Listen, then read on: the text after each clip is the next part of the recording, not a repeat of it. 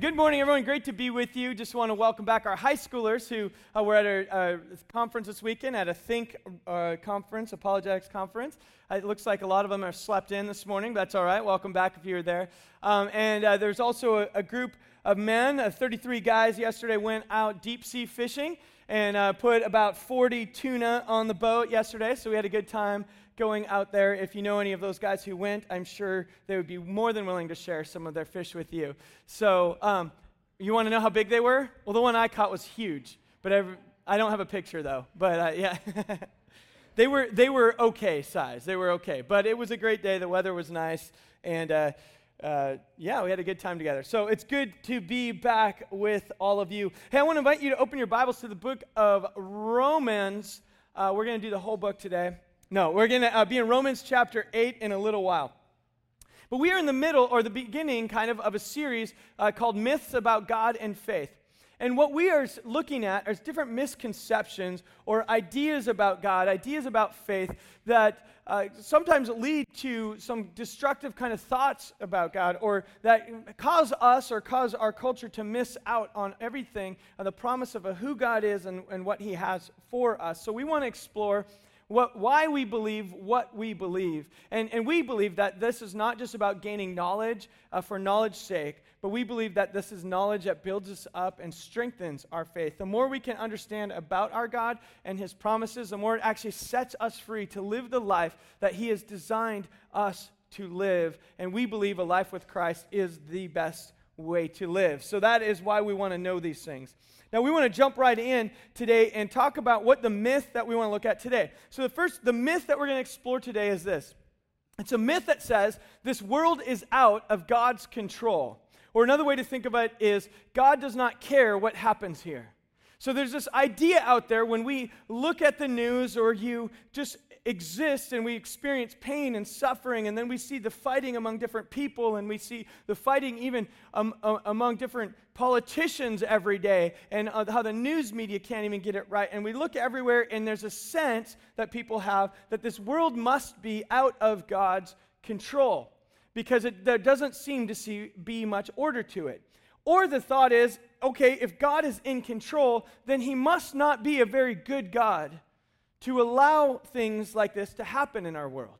Now, this is a very common belief. The more you look into one of the reasons, in fact, I think that this myth is probably one of the main reasons why people struggle in their faith, is this struggle with how do we make sense of a world that appears to be a little out of control. I remember when I was in 8th grade, my family is very close. My extended family, I have 23 different cousins and aunts and uncles everywhere, and we spent a lot of time together. And I remember in 8th grade when one of my uncles, he died in a tragic construction accident. And I remember walking into my grandmother's house and in her kitchen, and the first thing I heard her say when I was in 8th grade was, "Well, this is enough to make me an unbeliever. I couldn't possibly believe in a God who would allow this to happen to us." And that is a very common thought. Maybe some of you have thought that before. Maybe some of you have friends or family who believe the same. Some of you might be here today wrestling with and struggling with those kind of thoughts. And so we want to look at this and say, is the existence of our struggle and pain in the world, does that mean that God isn't involved, or He doesn't care, or is there something more going on? And we want to look at the alternative, which we believe here as a church is the truth, and the truth that we believe is that God has planned from the beginning to redeem His people and to make all things new for His glory.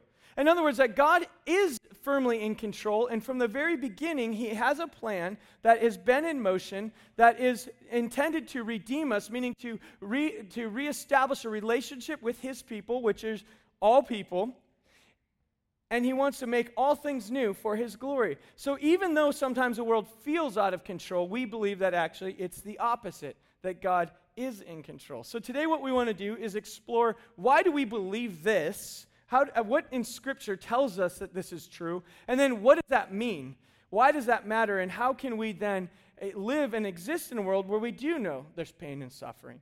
Where we do know that things don't always seem in control? And how do we make sense of it? So that's what we're going to explore today. But before we jump into the text, I invite you to pray with me.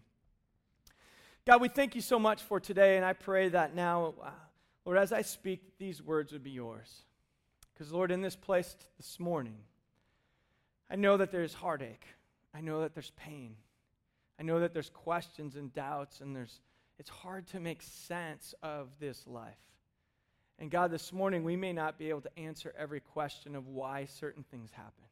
But Lord, we ask that you strengthen our belief and our faith in you, and that we can see more that this world is really about you, and that your glory is for our good, and we will experience that more fully one day. So Lord, would you teach us now and help us to understand and see you more clearly? We give you this time. In your name, amen. So, to address this myth, because no one would argue with the fact that this world is difficult to live in. But before we get to this myth, before we get to even describing why we believe the alternate view, I want to just look at just a couple things really quick, just the logic breakdown when we believe this. The thought is that, okay, there's pain and suffering, the world's not as it should be, therefore, either God can't do anything about it, or God isn't good enough to do anything about it.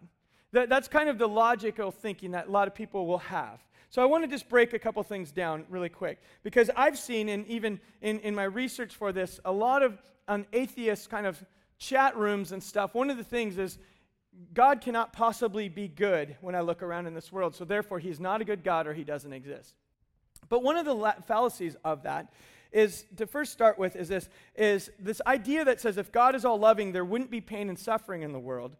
That fallacy assumes that love's goal is that we only experience happiness and contentment. To believe that is actually misunderstanding even the idea of love. Now, please understand that this is a difficult topic, and for a lot of us, there's pain and there's hurt, and God doesn't wish you harm. So let's get that clear. But if we are logically to believe that if my life doesn't go exactly the way I want it to all the time, if I ever experience pain or hardship, then God must not love me. That's a breakdown of the idea, the very idea of what love is. C.S. Lewis is always good to turn to. He says this: the problem of reconciling human suffering with the existence of a God who loves is only insoluble so long as we attach a trivial meaning to the word love, and we look on things as if man were the center of them. You see, if we think that love is all about making sure that the person whom you love only gets what they want all the time, that's actually not love. Now, anyone who's a parent in this room or who has ever had parents will know that that's not always how love works. This last week, I was with one of my sons who's in 5th grade. He came home with his math homework, and he has to do this program on his iPad. And the program is this math program where you answer these questions. You have to answer 20 questions, and then you get enough questions right, and then you're done. The problem is, if you miss one question, it takes 10 points away, and you have to even go more. So this is a stupid program, in my opinion, right here. I don't know if you're on the school board, you're a part of this, but to me that is ridiculous. If I was in 5th grade, I would rebel against that for sure. My son's not in here right now, so I can say that. But I think it's a ridiculous question or program. So he was working on it, and I didn't even know how it worked until he said, "This is hard. I missed one thing. I typed it in wrong, and now I have to do 10 more questions just to make up for that," which is ridiculous. So I said, "Well, what are you even working on?" He said, "I'm working on Roman numerals." And I thought, Roman numerals? You're working on Roman, and then it's like, well, you really need to know those to succeed in life, son, so take it serious. Anyway, so you know which Super Bowl it is. That's the only reason you need to know it. It's a very good point. Is it 60? What one are we on? and so, and it's not even like he only needed to know 1 through 10 or 1 through 100. It's like it said, what is 86,320 in Roman numerals? I'm like, that takes me 20 minutes to figure out. I don't know. So he was working on it. It was taking him forever. And finally, I just said, "Give me your iPad." I took his iPad and I started, "Don't tell anybody." Okay, so I'm just going to get this done for you because this is ridiculous. We used to do that in kindergarten, when they came home with word searches. I'm like, this is busy work. We'll do it for you and get it done. So I had an education undergrad. That was my degree. But so here I am now in the church. All right. Where grace abounds. Okay, so I helped him with his Roman numerals. The next day, he comes home, and now he's doing multiplication of 7,850 times 56, like big numbers. And he's doing it, and he starts complaining, kind of like, I know how to work this. And I looked at him, and in my mind, the same thing. I think, this is okay. He worked on it. He was working on it for like an hour and still had all this time to go. So I sat down with him. I said, let's work on it together. We were working on it. We kept going. I was getting bored. And then I started thinking, like, let's just use a calculator, and we'll just do this thing. But I made him keep enduring through it. And he kept looking at me like, Dad, this is a dumb program, right? I was like, yeah, it's stupid, but you have to do this. Now, on that one, I made him keep enduring, and it took us like almost 2 hours, which is way too much for 5th grade, but that's a different subject.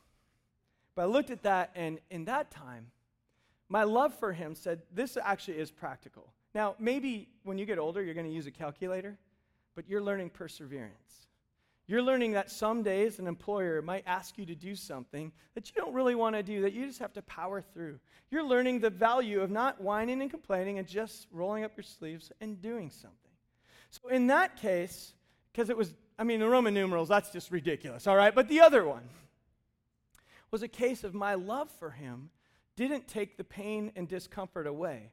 It said, I know what this is leading to, so I'm going to make you endure through this. Now, I'm going to sit with you, and I'm experiencing pain going through this too, but I know it's for your good. And so we need to start by not thinking that just because we experience any sort of discomfort, that is the lack of love. That's a misunderstanding of love. The other thing, that the fallacy of this line of reasoning that says if there's pain, then God must not love us, or if there's evil in the world, that God, isn't a very good God, is the belief that some people would say, well, then why does God create evil? And the logic breakdown there is that evil is not necessarily, and I don't believe evil is something that God created. Evil is the opposite, or it's the lack of goodness and true love. And so God, as He is love, He creates us in His image, but He creates us in His image, which means we have some freedom of thought. We can make decisions and choices. And man, because we don't have complete knowledge and complete power and complete wisdom, we're not infinite beings like God, we will at times make decisions that aren't good. And God does not create evil, but we, by making decisions that lack love and goodness, can bring evil into the world. So again, the logic breaks down to think that if there is evil, God must have caused it. Now, there is a difficult question in there that says, why does God allow it? I don't know. I don't know. Except for that, we know that freedom gives love. Love gives freedom. And in a world somehow that when God has created us in a way, could He have created this world differently and it would still work? Yes. But for some reason, I trust that God knows what He's doing, and there's something about the love of God that makes sense. To say, I'm going to give humans a chance to live in this world and to make choices and not robotically follow me and robotically be perfect moral beings, and somehow that in there's love. That is His love for us to empower us then to live this way. Why? I don't know. I don't know. That's for your life group to ask later this week and to wrestle with. There's a lot we can talk about that, but not for this time. So, and notice that God is the one who has limitless power and knowledge in this world. But if we look at man's desire for limitless power and knowledge, is often the source of a lot of the pain in the world. So just when we try to be who God is and have what He has, but we're always incomplete, that's often the source of a lot of our pain. So I thought it's important that we at least address those kind of breakdowns in logic, because those are non-starters. And a lot of people, they'll just go right there. God can't be loving because there's evil. That's misunderstanding it. So now let's look at, why do we believe that God does have a plan? Why do we believe that God wants to redeem us and restore a relationship with His creation in a broken world for His glory? Why? Let's look at Romans chapter 8 now. In Romans chapter 8, it's about 2/3 of the way through your Bibles. And I have the verses on the screen for you this morning. But to start off with here, Romans chapter 8, we're going to pick it up in verse 18. And now Paul is writing in a context here. He's acknowledging that there's pain and there's suffering in the world. And he demonstrates that this is not how it's meant to be. It's not how it always will be. The biblical belief is in the beginning, God created this sense of shalom. The world was as it should be. In Genesis chapter 1, there was this tree of life and a picture of God in the garden. In Revelation, at the very end of your Bible, there's a picture of shalom as it will be. And there's this tree of life, and God is in the garden. And between the trees of Scripture is where all this happens, when there's a breakdown, when there's pain and suffering. Because the world that we're in now is not as it will be eventually, but it's not how it was intended to be. So Paul's writing with that context in mind. Romans chapter 8, verse 18, and he says this: I consider that the sufferings of this present time are not worth comparing to the glory that is going to be revealed to us. For the creation eagerly awaits with anticipation for God's children to be revealed. Now, what he's saying here is the pain that we experience now, the hardships we experience now, life as we see it now is nothing.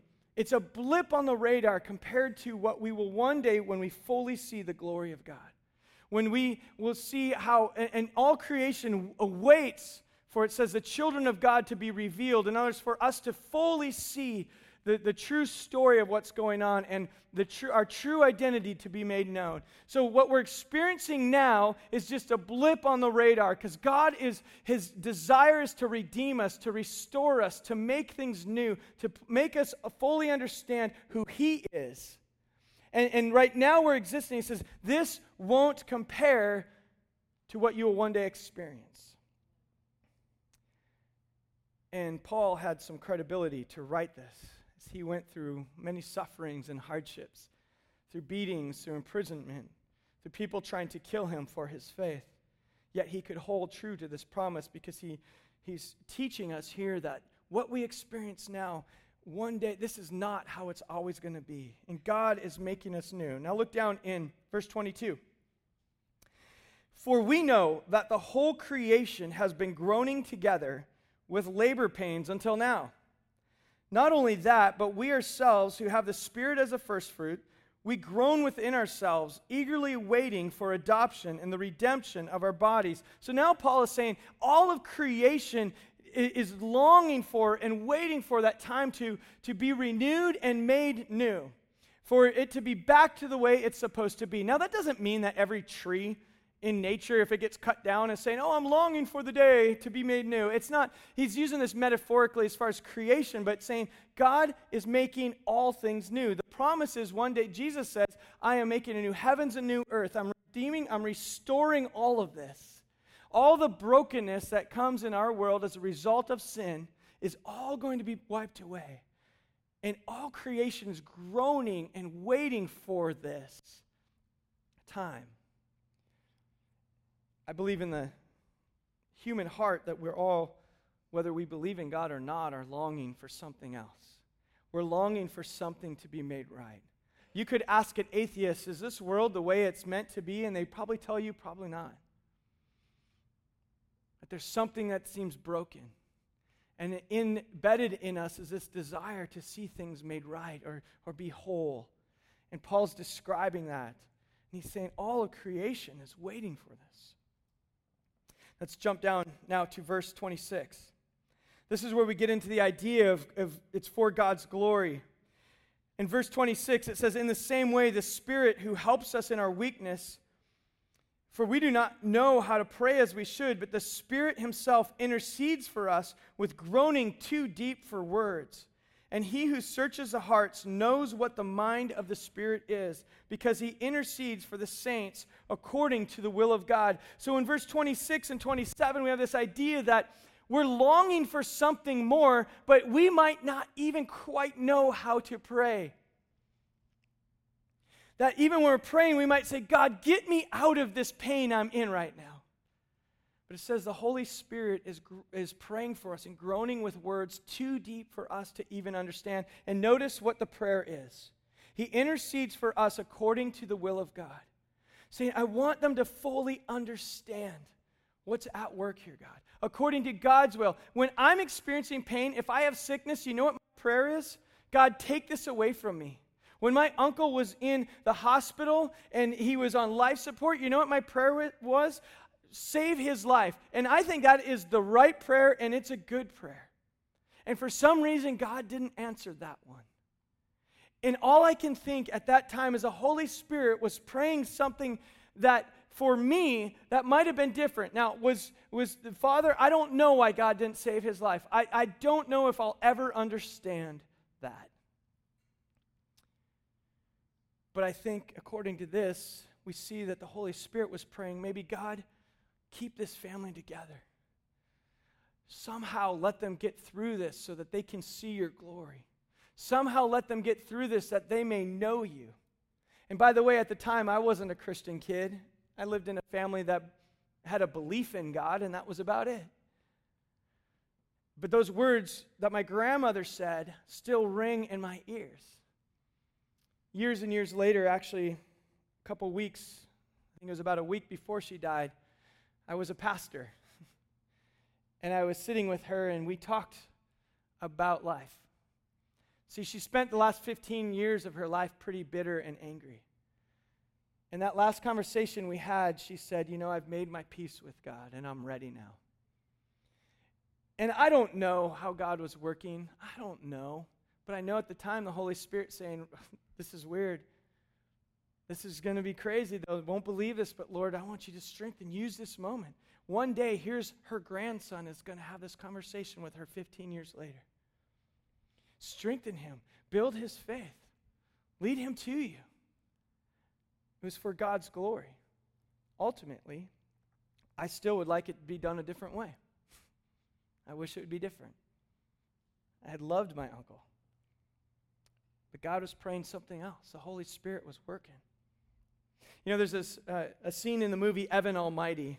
Since I've been playing a lot of intellectual movies lately for you, I'm not going to show you the scene today, but there's a scene in the movie where Evan is now feeling like God called him and told him to build an ark, so he's building a big ark in modern America today, and his wife is just thinking, everyone thinks he's crazy, so she's in a restaurant, and she's ordered some food and is just kind of really struggling with this, and the waiter, who is Morgan Freeman, who in these movies is actually God, he sees her, and he talks to her, and he says this. He says, let me ask you something, because she was saying, I don't know if God understands or hears my prayers, and he says, let me ask you something. Do you think when you pray for patience that God gives you patience? Or does he give you the opportunity to be patient? When you pray for courage, does he give you courage, or does he give you opportunities to be courageous? If you pray for your family to be closer together, do you think God will zap you with warm and fuzzy feelings? Or does he give you opportunities to trust each other and to be together? I actually think that's pretty good theology. See, the Holy Spirit is groaning with prayers and words too deep for us to understand. And the prayer is, may they see your glory. May they understand your will. May you use this situation so they can see you as a bigger God and understand you more. And in their lives, may they experience the glory of who you are. Because this story, as we tell you often, is about God. It's not centered on us. These passages are not centered on us. It's saying life can be tough, but it's not centered on you. This is about the story that God is writing, and he is doing something that we can't always understand. Now, Romans 8:28, keep going on, says this, we know that all things work together for the good of those who love God and who are called according to his purpose. For those he foreknew, he predestined to be conformed to the image of his Son. This is the idea that who God has known, if you were called to follow him, what is the plan for your life is that you'll be conformed to the likeness of Jesus. That's the plan.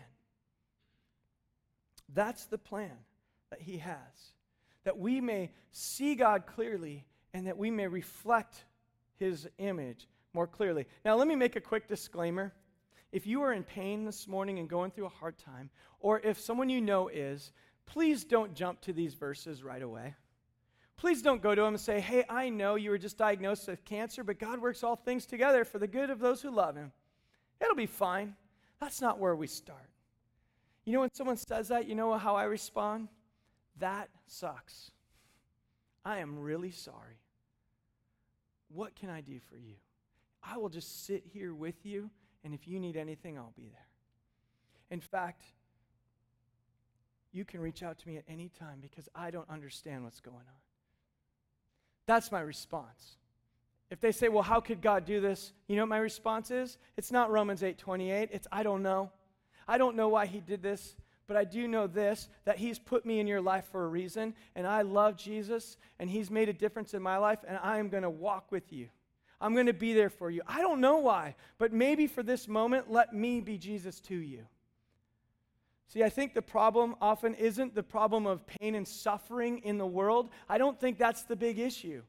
I think the big issue is the people who are supposed to be conformed to the image of Jesus have not leaned into the pain, and we don't walk with people enough. We do too much judging and telling them why they're wrong or what caused it, and rather than saying, well, we're here in your life, I don't know why it happened, but the people of God are going to get you through this.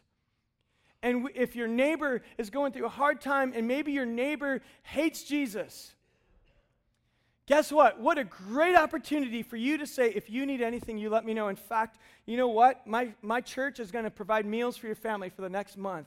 I'm not even going to let you say no. We're going to take care of you. If they say, I don't know, I don't need that. But you know what? In time of need, people are willing to accept anything from anyone. What if the people of God saw our role as being in the likeness of Jesus, and we were his hands and feet when people were suffering and experiencing pain? What would that do in this world? What would that do for one another if we really were in the image of Jesus? Life is filled with pain and suffering. That's why Christians exist, so we can make a tangible, visible display of God.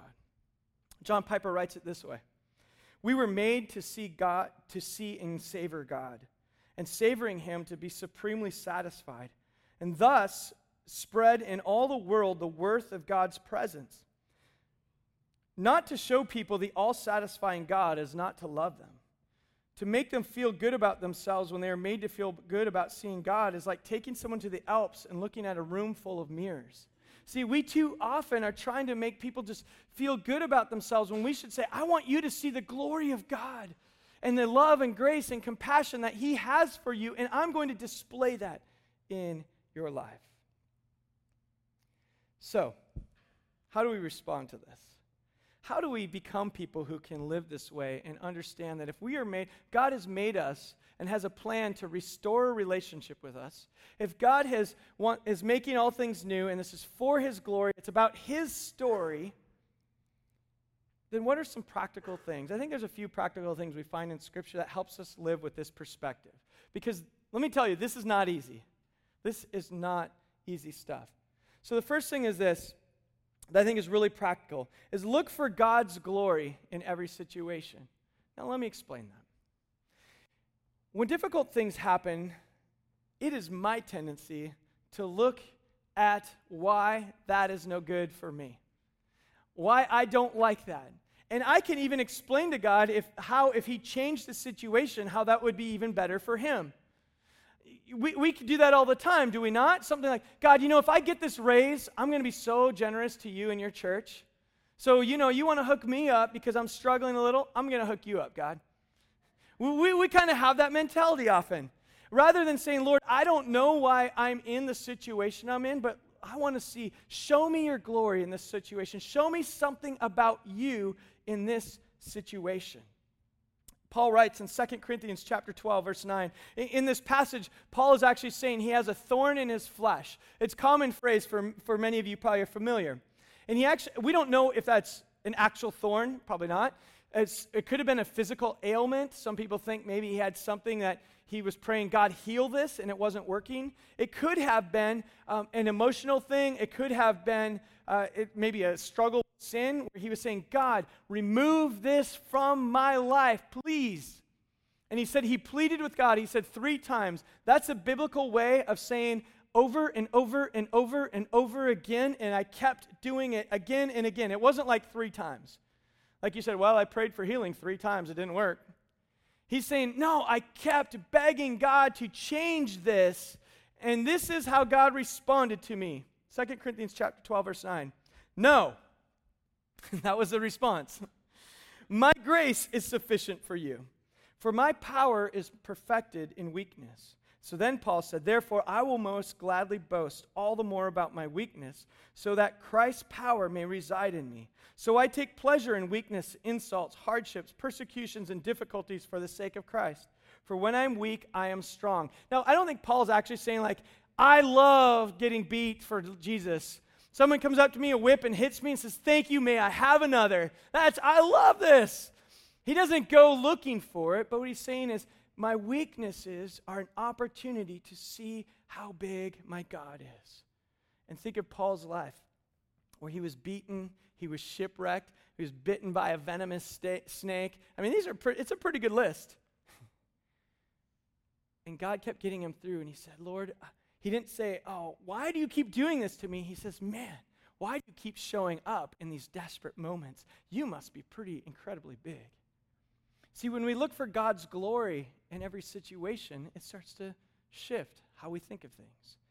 And again, it's not going to make losing your son or your daughter easier.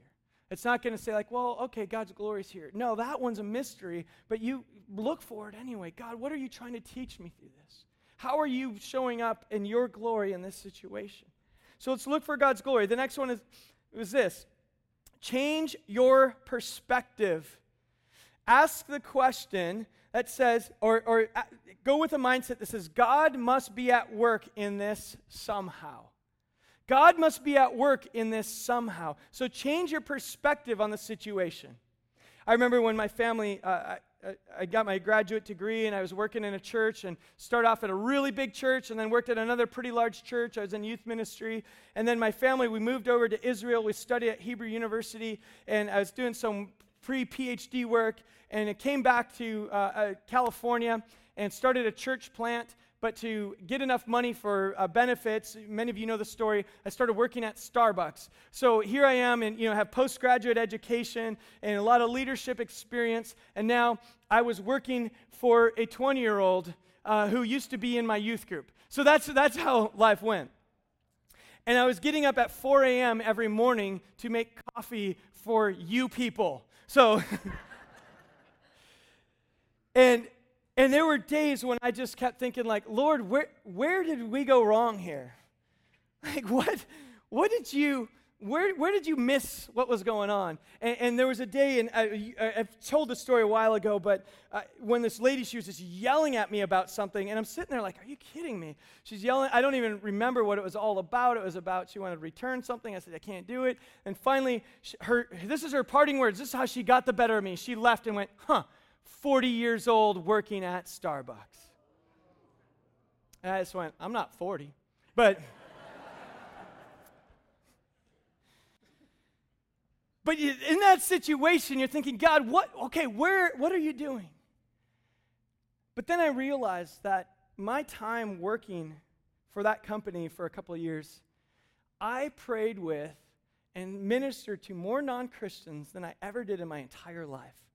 Because they came to me every single day at 5 a.m., and they would tell me about, I just got diagnosed with cancer. I just lost my husband. My son's struggling. My daughter's going through a hard time. They would share these things, and I used to call myself, I put on my green clerical robe, is what I called it, every day. And I would have people say, and I would say, I'm going to pray for you today. And they would be tears in their eyes getting their skinny vanilla latte. Saying, I love this place. And I change the perspective and don't say, God, why do you have me here? But say, God, why do you have me here? God must be at work somehow. Paul writes this when he was in prison. I would think Paul's goal was to go and share the gospel to the whole world. He's in prison in Rome. This is where you say, God, why are you doing this? In Philippians chapter 1, verse 12, this is what Paul said. Now, I want you to know, brothers and sisters, that what has happened to me has actually advanced the gospel.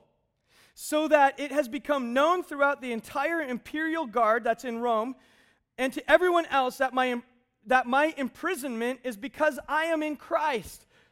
And most of the brothers have gained confidence in the Lord because I'm in prison, and they dare even more to speak the word fearlessly. Paul said, I am here. Instead of saying, God, what are you doing? He's saying, what are you up to? Change your perspective and say, God must be at work in this somehow. I don't know how, but I know, according to Scripture, that you're working for your good, for His glory, and He must be doing something. So what is it? There's this great, I saw a commercial a couple of years ago. This organization called values.org puts out these commercials that are pretty, I don't know, I think they're supposed to make you cry. But it has a little boy playing baseball, and he's in the backyard, and he has his bat and his ball. And he says, I'm the greatest pitcher or bat hitter in the world. And he throws the ball in the air, and he swings, strike one. Picks it up and says, I am the greatest hitter in the world. And he throws the ball up, and he swings, strike two. He looks a little confused, gets some dirt on his hands. He said, I am the greatest hitter in the world. He throws it up. He gets a big swing. Strike three. He steps back. He looks down, gets a big smile. He said, I'm the greatest pitcher in the world. Sometimes changing your perspective changes everything. So let's change our perspective. And then finally, let's rest in the presence of God and have hope that He is with us. Romans chapter 8, verse 31, to end our passage today, says this. What then are we to say about all these things? I've been talking about pain and suffering, that God's making all things new for His glory. So Paul says, what are we to say about all these things? If God is for us, who can be against us?